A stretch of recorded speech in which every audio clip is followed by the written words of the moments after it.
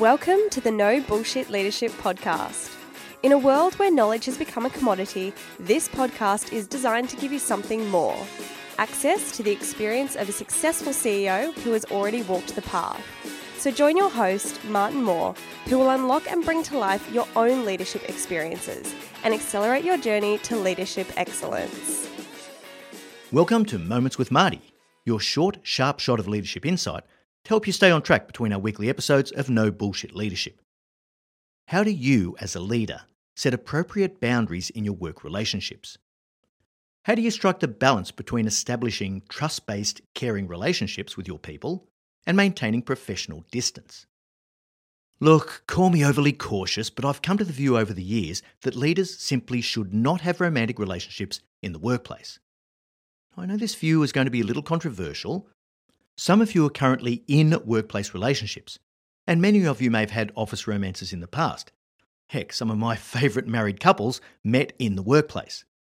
And look, to be really clear, my view is in no way moralistic or judgmental. It's simply the conclusion I've arrived at after seeing the damage that can be done to people's careers as a result of workplace romances.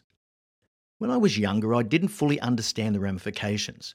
But over the last 25 plus years, I've become increasingly convinced that the risks of romantic relationships at work simply outweigh the benefits.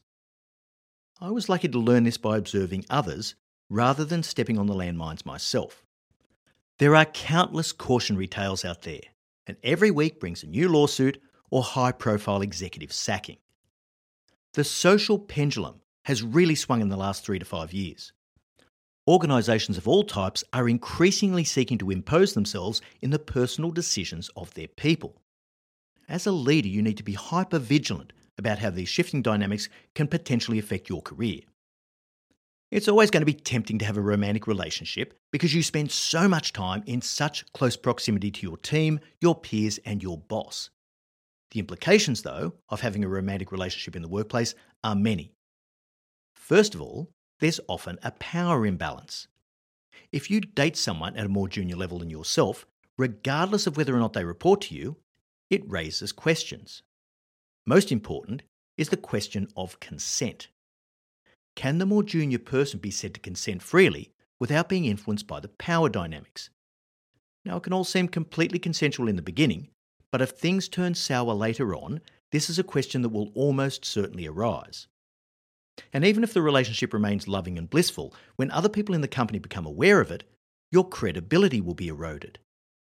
Every decision you make is going to be scrutinised, as people automatically assume that favouritism will be rampant in any area that has the slightest bearing on your partner.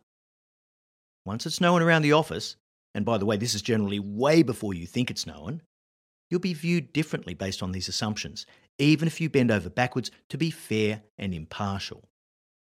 Remember that as a leader, you set the tone, the pace, and the standard for your people. Workplace relationships make that so much more difficult. And it's hard enough to build a high-performance constructive culture without doing dumb shit. For more depth on this insight, listen to episode 14 of the No Bullshit Leadership Podcast, Friendly but Not Friends. We'll leave a link in the show notes. I really hope you enjoyed this moment and that it gives you that little extra spark to be a no bullshit leader.